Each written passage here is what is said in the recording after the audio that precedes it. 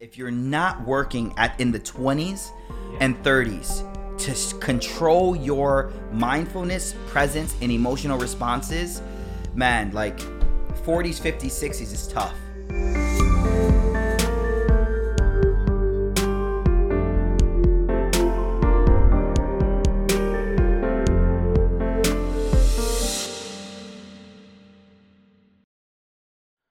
Assalamu alaikum, everybody. Welcome to another episode of the Prophetic Mentality Podcast. This episode, we are joined by special guest Sheikh Mikaeel Ahmed Smith. A little bit about Sheikh Mikaeel.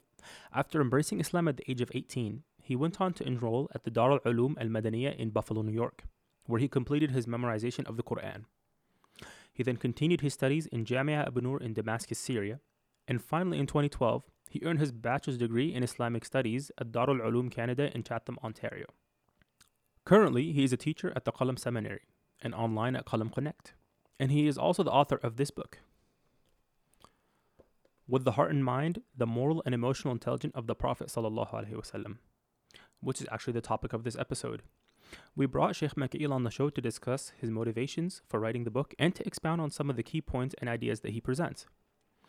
As always, links to Sheikh Mikaeel's social media and links to the book are below if you're watching on YouTube, or in the podcast description if you're listening through your favorite podcast app. This was actually one of my favorite books that I read this past year, so it was a pleasure having some one-on-one time with the author himself. I hope you enjoy our conversation as much as I did. Assalamu alaikum, and on to the episode. Bismillah ar-Rahman ar-Rahim. Assalamu alaikum. Welcome to another episode of the Prophetic Mentality Podcast. Today we are joined by a very honored guest, Sheikh Mikaeel Ahmed Smith. Today, inshallah, we'll be talking about his latest hit book, With the Heart in Mind, the Moral and Emotional Intelligence of the Prophets. Was that supposed to be like... Oh, that's supposed to be Sallallahu Alaihi Wasallam? Oh, okay. I thought it was like prophet/prophets. So we do talk about other prophets of Allah subhanahu wa ta'ala and their emotional intelligence. That's there for sure. But obviously the main purpose was for... there's two reasons why we focus on the Prophet. Number one is because that is our Prophet, and we need to know him. No. Number two is we just don't have enough information of other prophets to analyze emotional intelligence at such a deep level. Yeah. No. The documentation of his life is so thorough that you can really get a really close glimpse of how he was like interacting with people and stuff like that. So, but we do mention like a few others as well. So what was the main motivation, I would say, to write this book? You have it in your intro a little bit. You have it in your intro, yeah, but... Yeah, I can't remember exactly what I put in the intro. That's fine. What comes to your mind right now? Yeah, so my main motivation was this.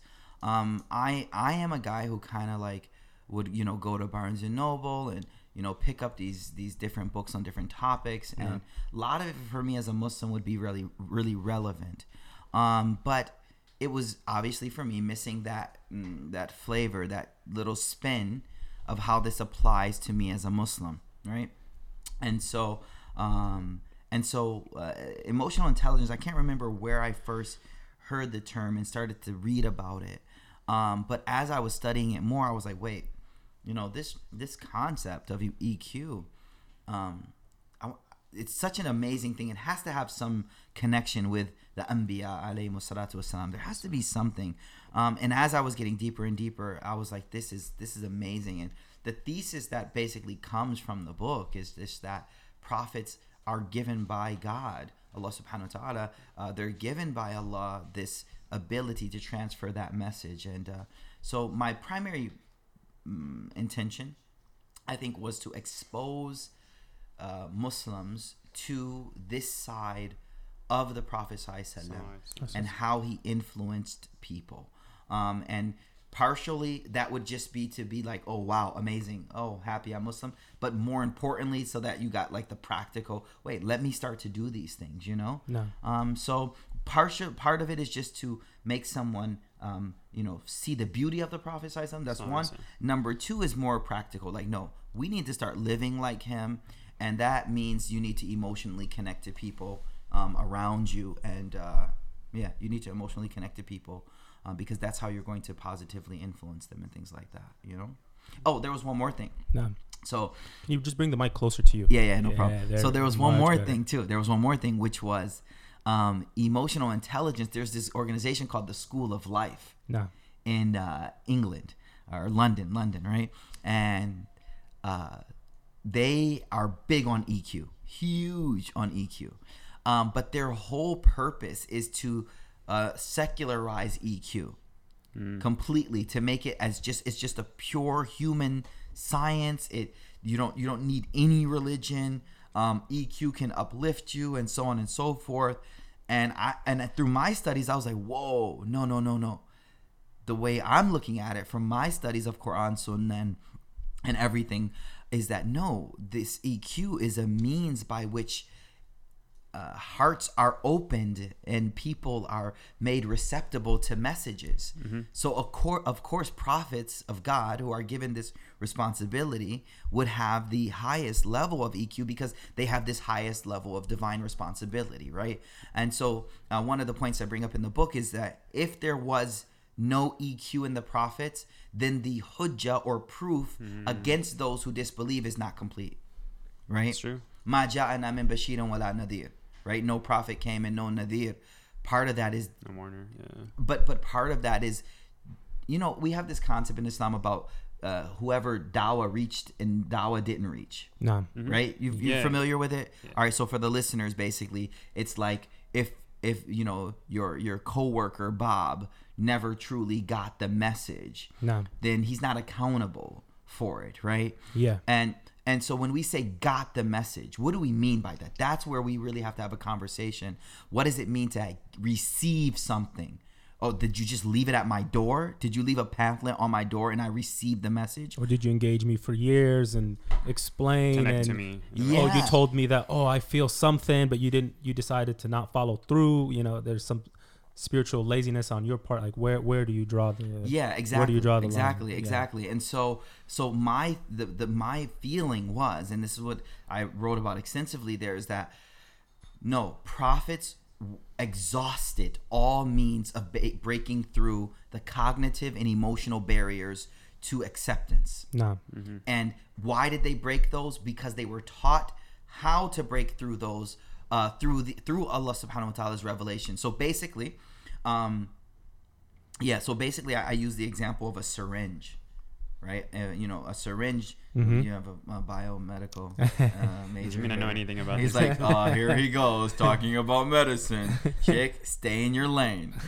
I'm gonna use a simple example, okay? Which is the syringe has medicine in it, something, right?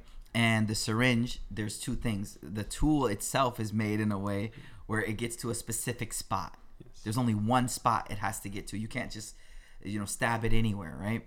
Yeah. And not only that, it takes a skilled technician to actually be able to find the spot, use the tool, put it in there, and get the medicine inside. No. So that analogy to me is basically EQ and moral intelligence. Yeah. Like the prophets have medicine.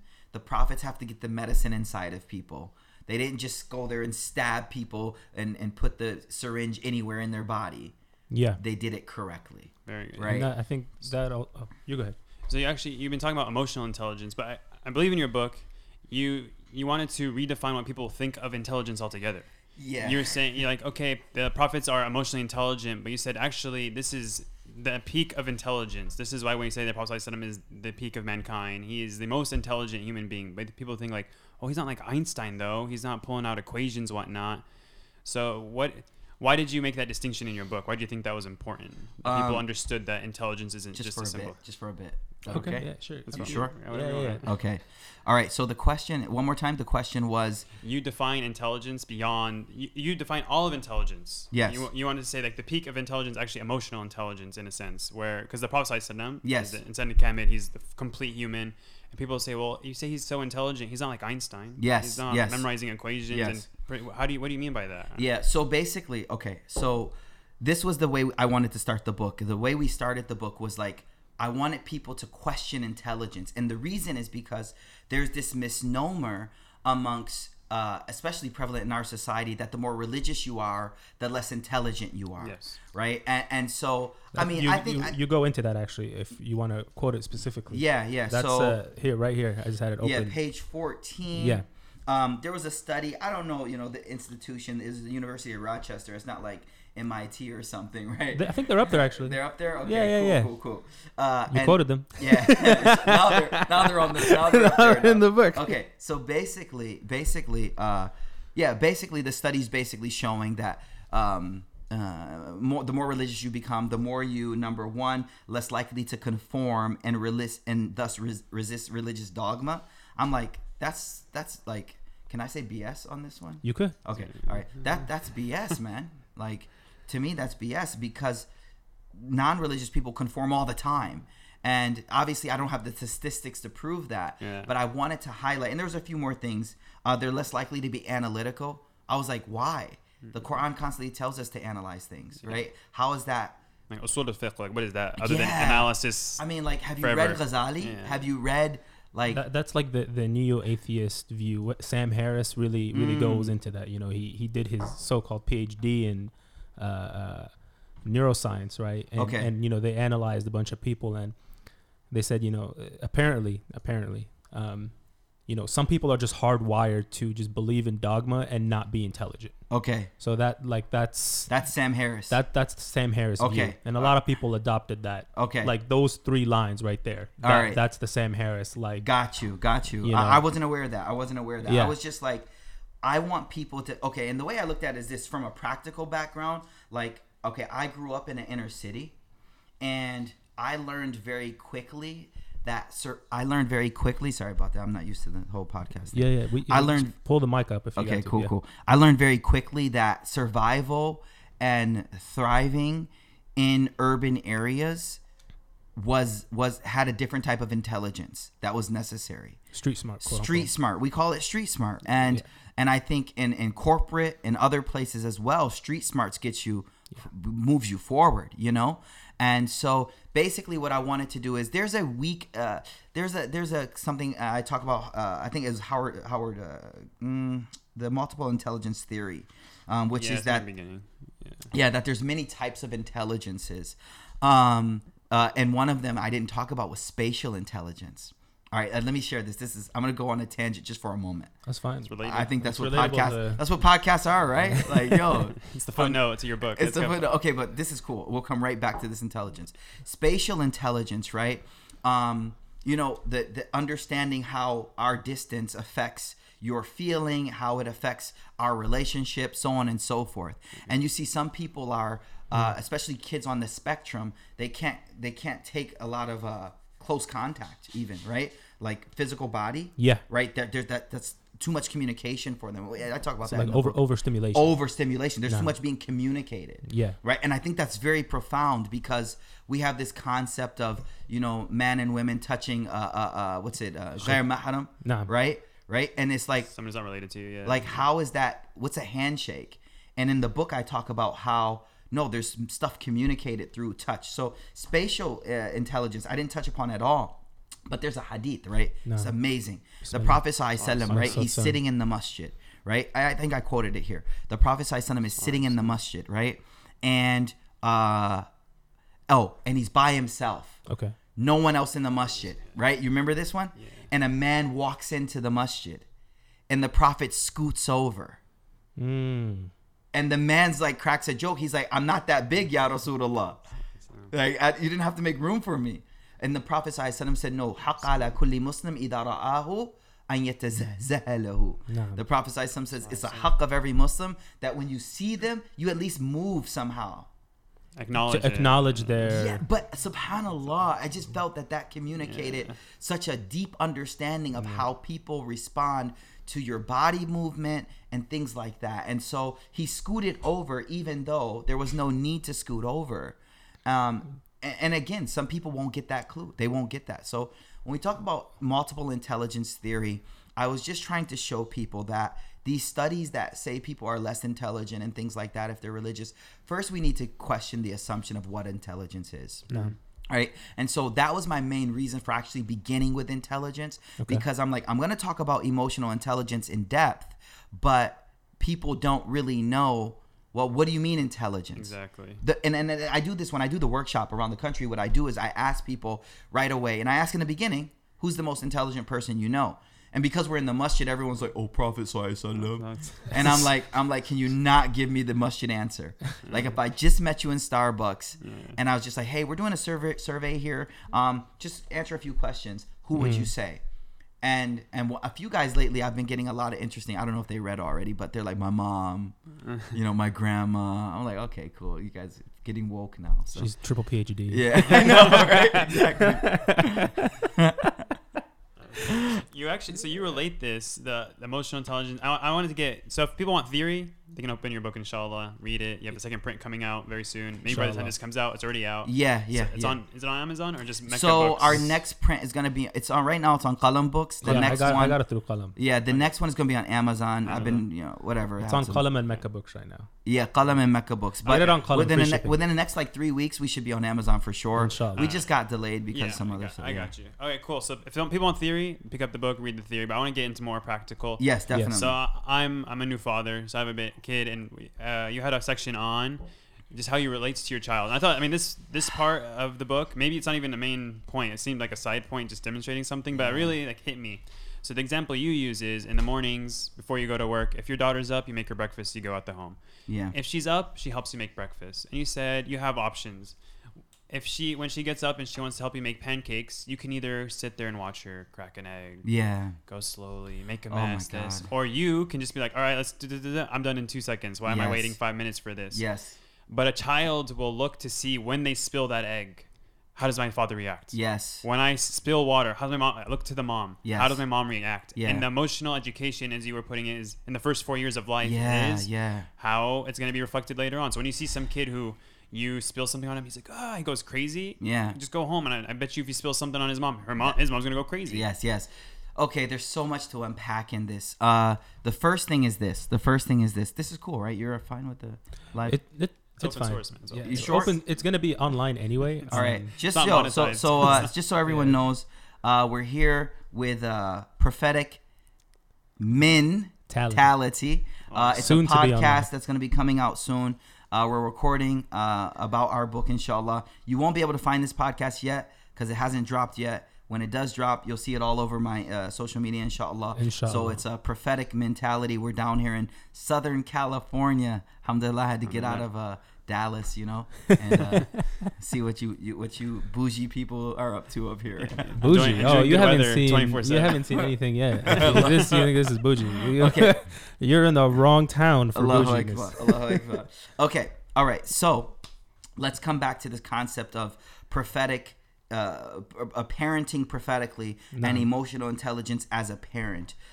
So you have to understand that emotional intelligence, as I said in the book, for children is learned very quick. And what we mean by that is when they face frustrations, when they face difficulties, how do they emotionally respond to those? And so what that means is what they do is they mirror in the beginning. So whatever response you give to frustration, whatever response you give to anger, whatever response you give, they will just imitate that because they idolize us.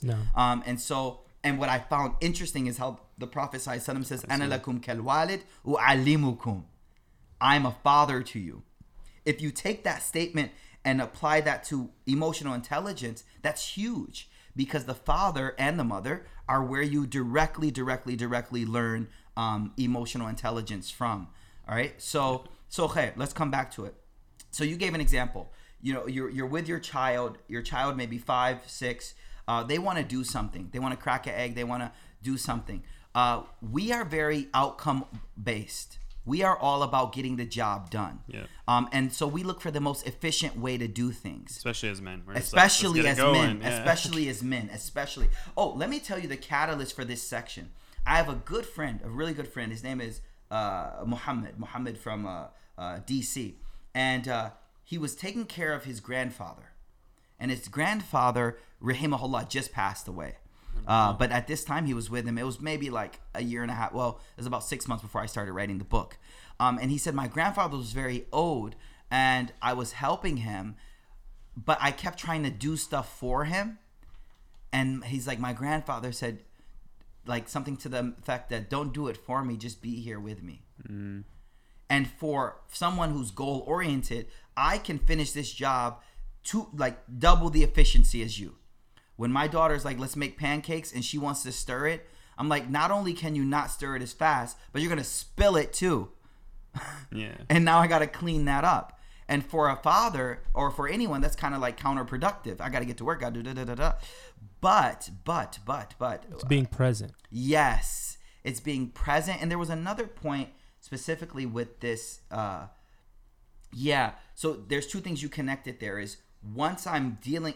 Yes, now I got it. There's a study that says that the way that emotional intelligence is improved the most in children is doing joint learning activities with the child. So me and you are both working on a puzzle together. That's where you will boost the emotional intelligence of the child, given if you respond properly. I mean, if you're sitting there like, I can't figure this puzzle out, you're smashing it, you throw it, okay, you failed. You failed. But joint projects that you're working on together, and wallahi, you're a new father, those are the hardest, bro. Doing Legos, doing puzzles. Like, me and you were just like, all right, put it together, right? What's taking you so long? Hurry up, right? And with the kids, it's like, no, you got to go. Brand new. It's brand new. And they want you to experience them doing it. Yeah. You know, they want you to experience you watching them learn it, not you doing it. I mean, what's amazing when I read that section, there are things I won't like put my wife on blast, but there's something I do it and it frustrates her. Like, it's some simple thing. But when I go visit her family, that's every husband. I mean, join the club, bro. But yeah, but in particular, this thing I thought was so like, why are you getting angry about this? I go home to her family. When she would do the same thing to her mom would get angry at her the same way. I was like, I told her, this is where it came from. This is where it came from. This is what, you didn't know why. She's like, I'm so sorry. I don't know why I get angry about this. I was like, there it is. I literally we had the same realization like 2 weeks ago. The same thing happened. We were all hanging out with her siblings, and we were just running through how things go down. And then I was like, yeah, you know, the way your sister does this, and this. And she's like, you know, mom does the same thing with us. Wow. And, you know, that's... no, I honestly, the older I get, I was saying this the other day, the more I'm just imitating my parents. Yeah, SubhanAllah, sure. That's true. Yeah, the older I get, I'm like... And we always say, I'm not going to be like that. But it's just catching up. It happens because you view your parents react in a certain situation. You may not agree with it, but now that's a learned response. And now when you find yourself in the same exact situation, if you haven't trained yourself to sit there and think through it, that's what you're going to revert to. Your body, that's like, oh, that's a solution. I know that got through. Yeah, and I think the neuroplasticity, the neuroplasticity is getting, you guys probably know this way better than me, but the neuroplasticity is getting less when you get older. As you get older. Yeah. And so I think if you're not working in the 20s and 30s to control your mindfulness, presence, and emotional responses, man, like 40s, 50s, 60s is tough. Let's segue. That's a good segue into the next point I wanted to discuss. So on this podcast, we try to specifically talk about the subject of men because this is about men. This is about men's specific. Podcast. It's a man's podcast. I mean, women can listen too. You know, tell their husbands to listen. But the main issue, you know, there's we can sit here all day and talk about all the different societal problems, world problems that are going on. Yes. And we think, you know, a core solution of that. It's not, you know, sure, everyone wants radical change. Everyone wants, you know, to undo systematic things. There's a point in there. Radical change. But that starts with the self. Yes. Right. And definitely. I think specifically with the man, right? Because, you know, with the fall of men, I think, you know, we're seeing what's going on. The family breaks down. Like if you take African American families in the inner cities, how did governments and people of power destroy the inner city family, the African American family? Well, you incarcerate all the men. You incarcerate all the men, and this is exactly what Pharaoh did to Beni Israel. Kill all the men and let everybody else live. So definitely, I think we have an example of how the fall of a family starts with the fall of men of responsibility, and then you get the fall of society. Exactly, and so I think that's there's no need to be apologetic about that. No, we're definitely not about being apologetic. That's not a tag I think anyone should use. But what do you think are some practical steps for, you got the 20, the mid, late, early 20-year-old Muslim male, right? Someone who's either late in college or about to graduate. They're looking to get married, but they know they have some learned garbage inside, and then they're gonna be responsible for someone's daughter. They're gonna be responsible for their own kids. What kind of practical steps do you think this person could take to unlearn these things? Because we could just say, oh, go to the masjid, learn Quran. No. But there's plenty of people who are using Quran to learn this garbage. Yeah. That's just the sad reality that we live in. Yeah, I think because you talk about the barriers. I think this is it essentially. What are the barriers? What do you see as the biggest barriers today? As when you interact with seminary students, people who are not learned, etc. What are those barriers that you see, and maybe what are some practical steps someone can take to get past them? Okay. So as Muslims, right? This is a Muslim podcast, right? Yes. With 3 Muslims in this room right now. Alhamdulillah. Allah preserve our iman. Here's the deal. First thing first, I think we need to and this the purpose of the book, is that we're trying to reorient ourselves to the prophetic model regarding emotions and emotionally connecting to people and masculine emotionality. Like, what does it mean to be a man as per the emotional side of things? So first thing I think is we need to relearn what a good Muslim man looks like. Bismillah. Okay, we have to relearn that first and foremost. Okay. And that means now taking the Prophet's interactions holistically, alayhi salatu wasalam, not cherry picking, looking at his lifestyle, how he interacted with people, and seeing where our culture has, whether it be American culture or our other cultures, has taken us away from that prophetic model. Now, once we start to realize that emotional intelligence and connecting to people is a part of our deen, then we can sit on the minbar, we can be in the masjid and say, this is a religious responsibility for you to learn how to listen to your wife speak. It is a religious obligation of you to be present when your daughter is telling you about your day. Well, why? Where'd you get that from? Well, the Prophet's sunnah is that. That is how, alayhi salatu wasalam, he connected to people. So when you say, like, how are we going to do this? I think the way we're going to do this is we're going to first let Muslims see how the Prophet emotionally connected, right? That's the first thing. Bismillah. Then we're going to now start to teach people the methods, whether they be Western sourced, Eastern sourced, or Middle Eastern sourced.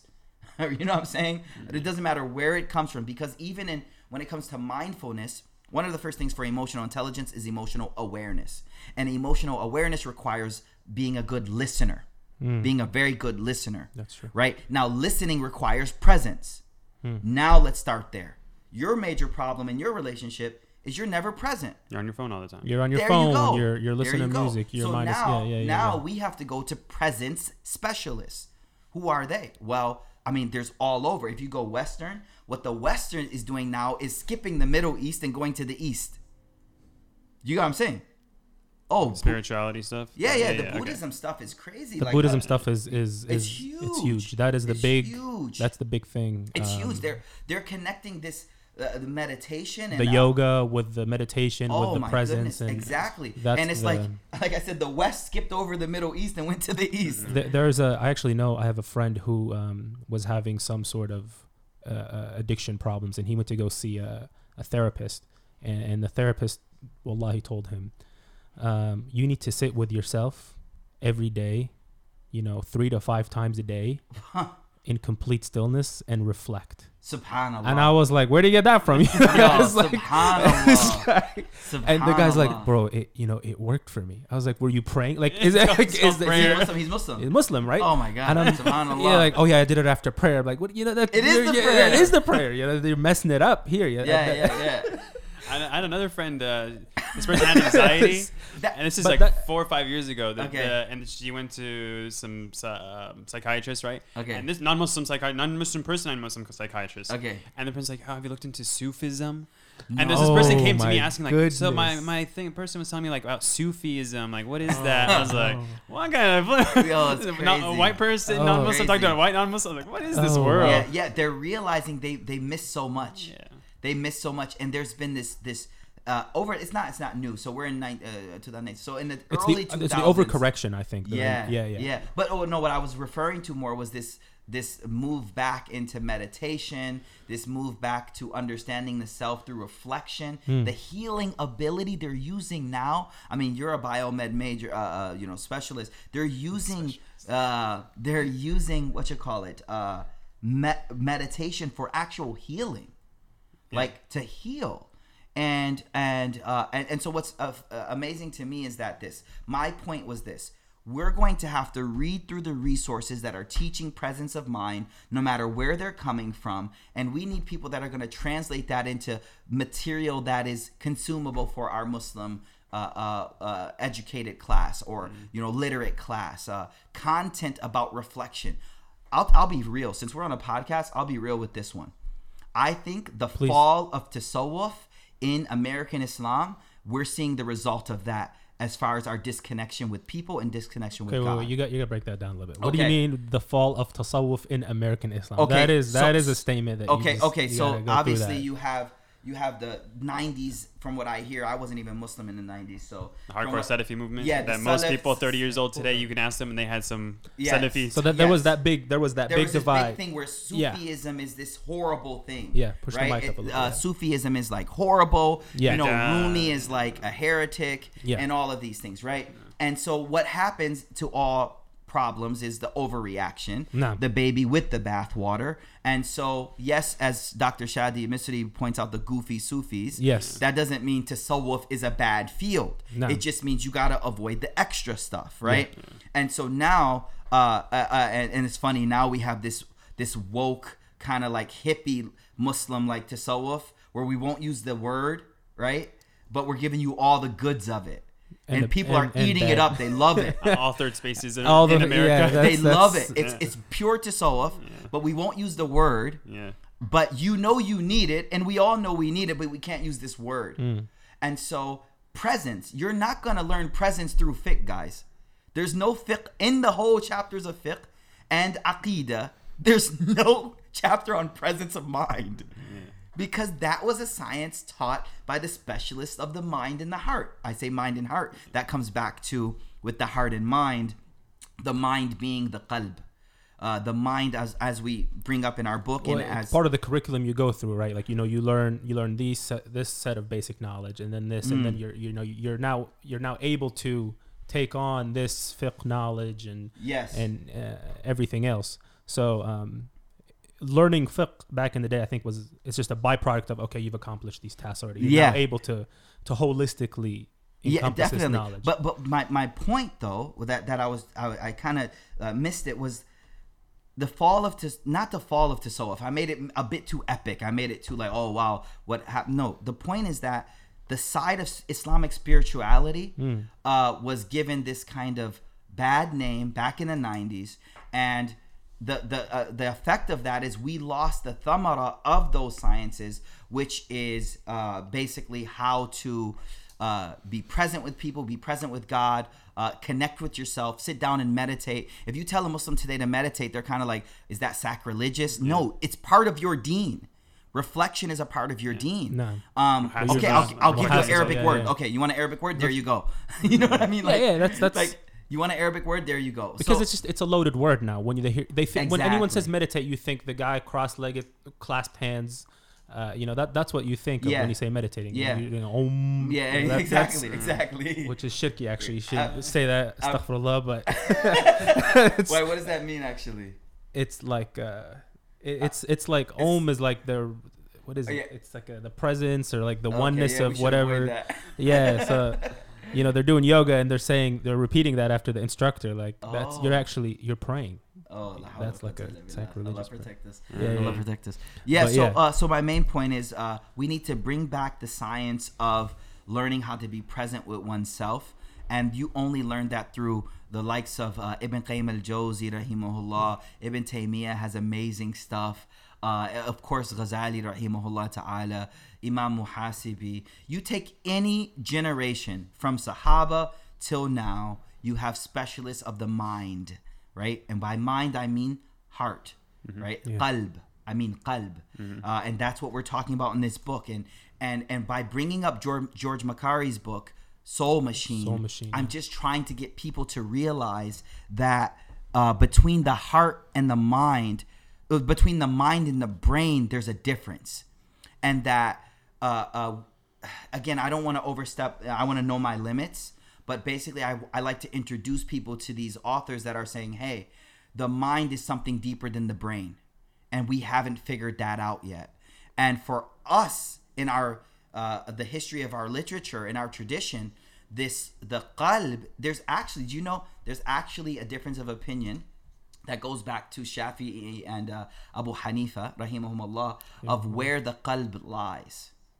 Imam Shafi is of the opinion, if I don't want to mix it up, so just so I don't misquote them, one of them says fil dimagh, in the brain, and the other says fil qalb, fil the asl qalb. Like there's two different. By the way, when they say qalb, they don't mean the physical heart, they mean a latifa, something. They're not. It's throughout the entire body, right? But nonetheless, the point that I was trying to make is that the aql in the human body, according to the Quran, wherever the aql is, the qalb is doing that. The qalb does the aqling. I'm sorry. There you go. The qalb does the aqling, right? And so wherever it is, the thing of understanding is the qalb. And so that's where we get into Razi's understanding of what the aql is. Muhasibi has this amazing breakdown of what is aql, what is the qalb, and so on and so forth. So we're coming towards the end of this, but we wanted to touch on something we had talked offline about. So someone has these barriers. You talked about kind of some of the practical, but then you had at the end of your book, you talk about the actual manner that you can undo these things, or how these things stick. How do you learn something and act on it? We could single loop theory, double loop theory. Okay. So if you don't mind, to the listener, can you really quick? They'll read the book if they want. All the details is there, obviously. But what is it? Double loop theory? What is that? What's that all about? Double loop learning and single loop learning. What do you mean by that? Okay. Yeah, and this is just so everyone understands. This is the mode of education that you're being engaged with every day. You know, whether someone's speaking to you on TV or what you're learning in school, this is what they're hitting you with. Yeah. So okay. All right. So this is really interesting. What is single loop and what is double loop learning, and how does that apply to change? So this is interesting. If I tell you, if you sit after Fajr until sunrise, you get the reward of Hajj. I tell you that bit of information. That is something we consider single loop learning. I just gave you information. I just gave you a nugget of information that you can directly act upon. If I haven't prefaced that information with a foundation upon which to build that knowledge, you may do it once or twice, but it won't establish itself deeply because it doesn't have the foundation necessary to grow upon. And so what a good educational process does is it digs deeper to build foundation as it builds up. You understand what I mean by that? So we're questioning assumptions, and there's another way we could look at this as well, which is that sometimes you have already learned something on a double loop level, and again, double loop simply means it's underneath it's the assumptions underneath the actions. Your world, your first principle, your worldview, and all of those things. Yes, exactly. And so many times you'll hear a khatib. This is the best example. A khatib is giving a khutbah. The khatib sometimes is doing single loop learning. We should go to the masjid. We should do this. And those who already have the correct worldview are like, yeah, amen, hallelujah, right? They're feeling it, right? But those who don't have the proper foundation or assumptions, they're kind of like, Why every time I walk in here, they're saying stuff that makes no sense to me? Is there a God? Yeah, That's another level. Is there a God? They're like, wait, I had a deeper question here. Like, and so especially we're not laughing because it's funny. It's sad. Just there's two types of laughter. well, we learned that recently, right? Yeah, the laugh you just did is not a laugh of hardiness. Yeah. You're just like, oh man. Yeah. Anyways, let's not get into that. Please. So my point is double loop learning. Now, this is the key though. Every step you make in spiritual growth, there's a deeper double loop to learn again. Like first you learn about, like, you do your first step, your first action, and you build a worldview that supports that. But as you grow and get better, like, your actions become more elite in a good way. Elite meaning sayyatul hasanatul muqarrabin, sayyatul what is it, hasanatul abrar, sayyatul muqarrabin. The good deeds of the righteous are the sins of the elite, elect. Yeah. So what this means is you're constantly building a deeper double loop as you go up on a higher level. Do you understand what I mean? Yeah. Okay, let me give an example. Yeah, no, I get it, but Okay. make it practical. I got a good example for Okay. you. A man comes into the masjid. The Prophet ﷺ is giving is asking for sadaqah. Yeah. A man comes in, gives a small nugget, and the Prophet ﷺ literally picks it up and chucks it back at him and says, why are some people giving sadaqah today and tomorrow they're going to be asking for donations? Then Abu Bakr comes with all of his money and the Prophet accepts it. Abu Bakr's level of action was equal with where he was. The action that he did, he understood it. He supported it. His mind and heart was ready for that level. Okay. But the person who brought that one nugget, they weren't ready for that yet. Not even the nugget. They weren't there yet. Yeah. And so you're doing something, but you're not there yet. You had the first level, but your second level behind it, he couldn't say, but he just gave all his money, because he would say, but you're not on his level yet. So the practical example is this now.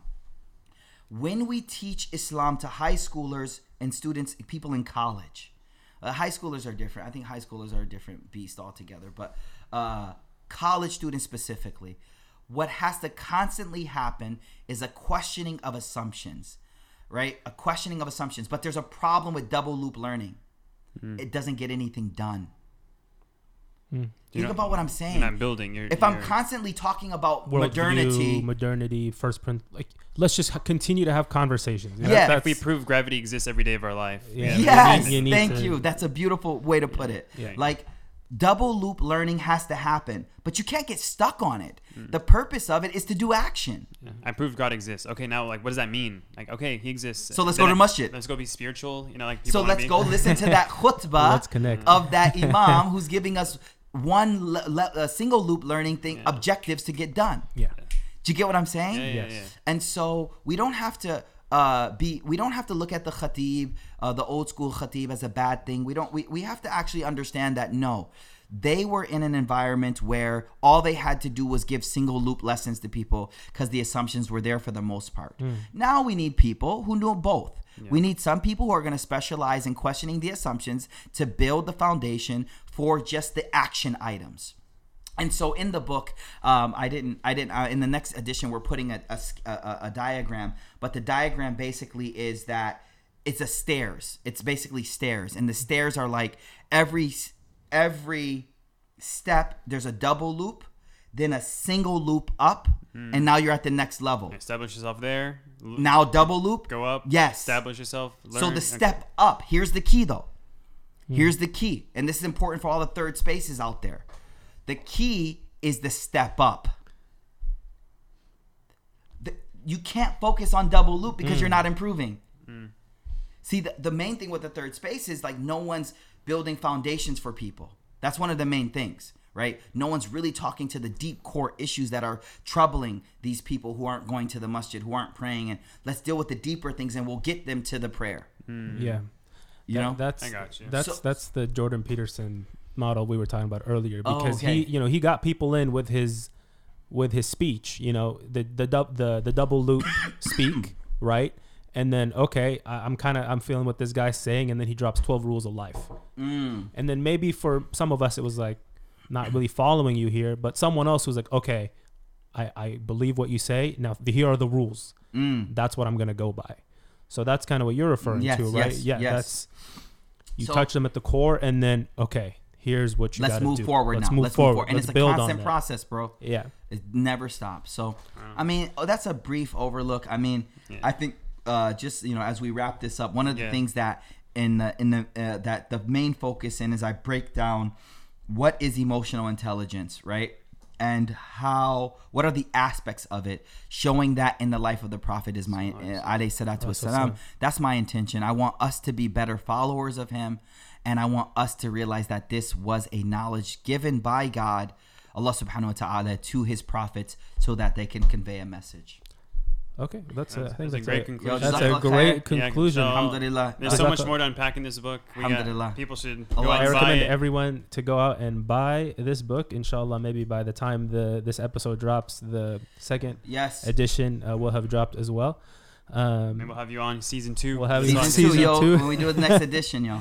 We won't be as rushed. Inshallah, I think Sheikh has a conference to go to here in SoCal.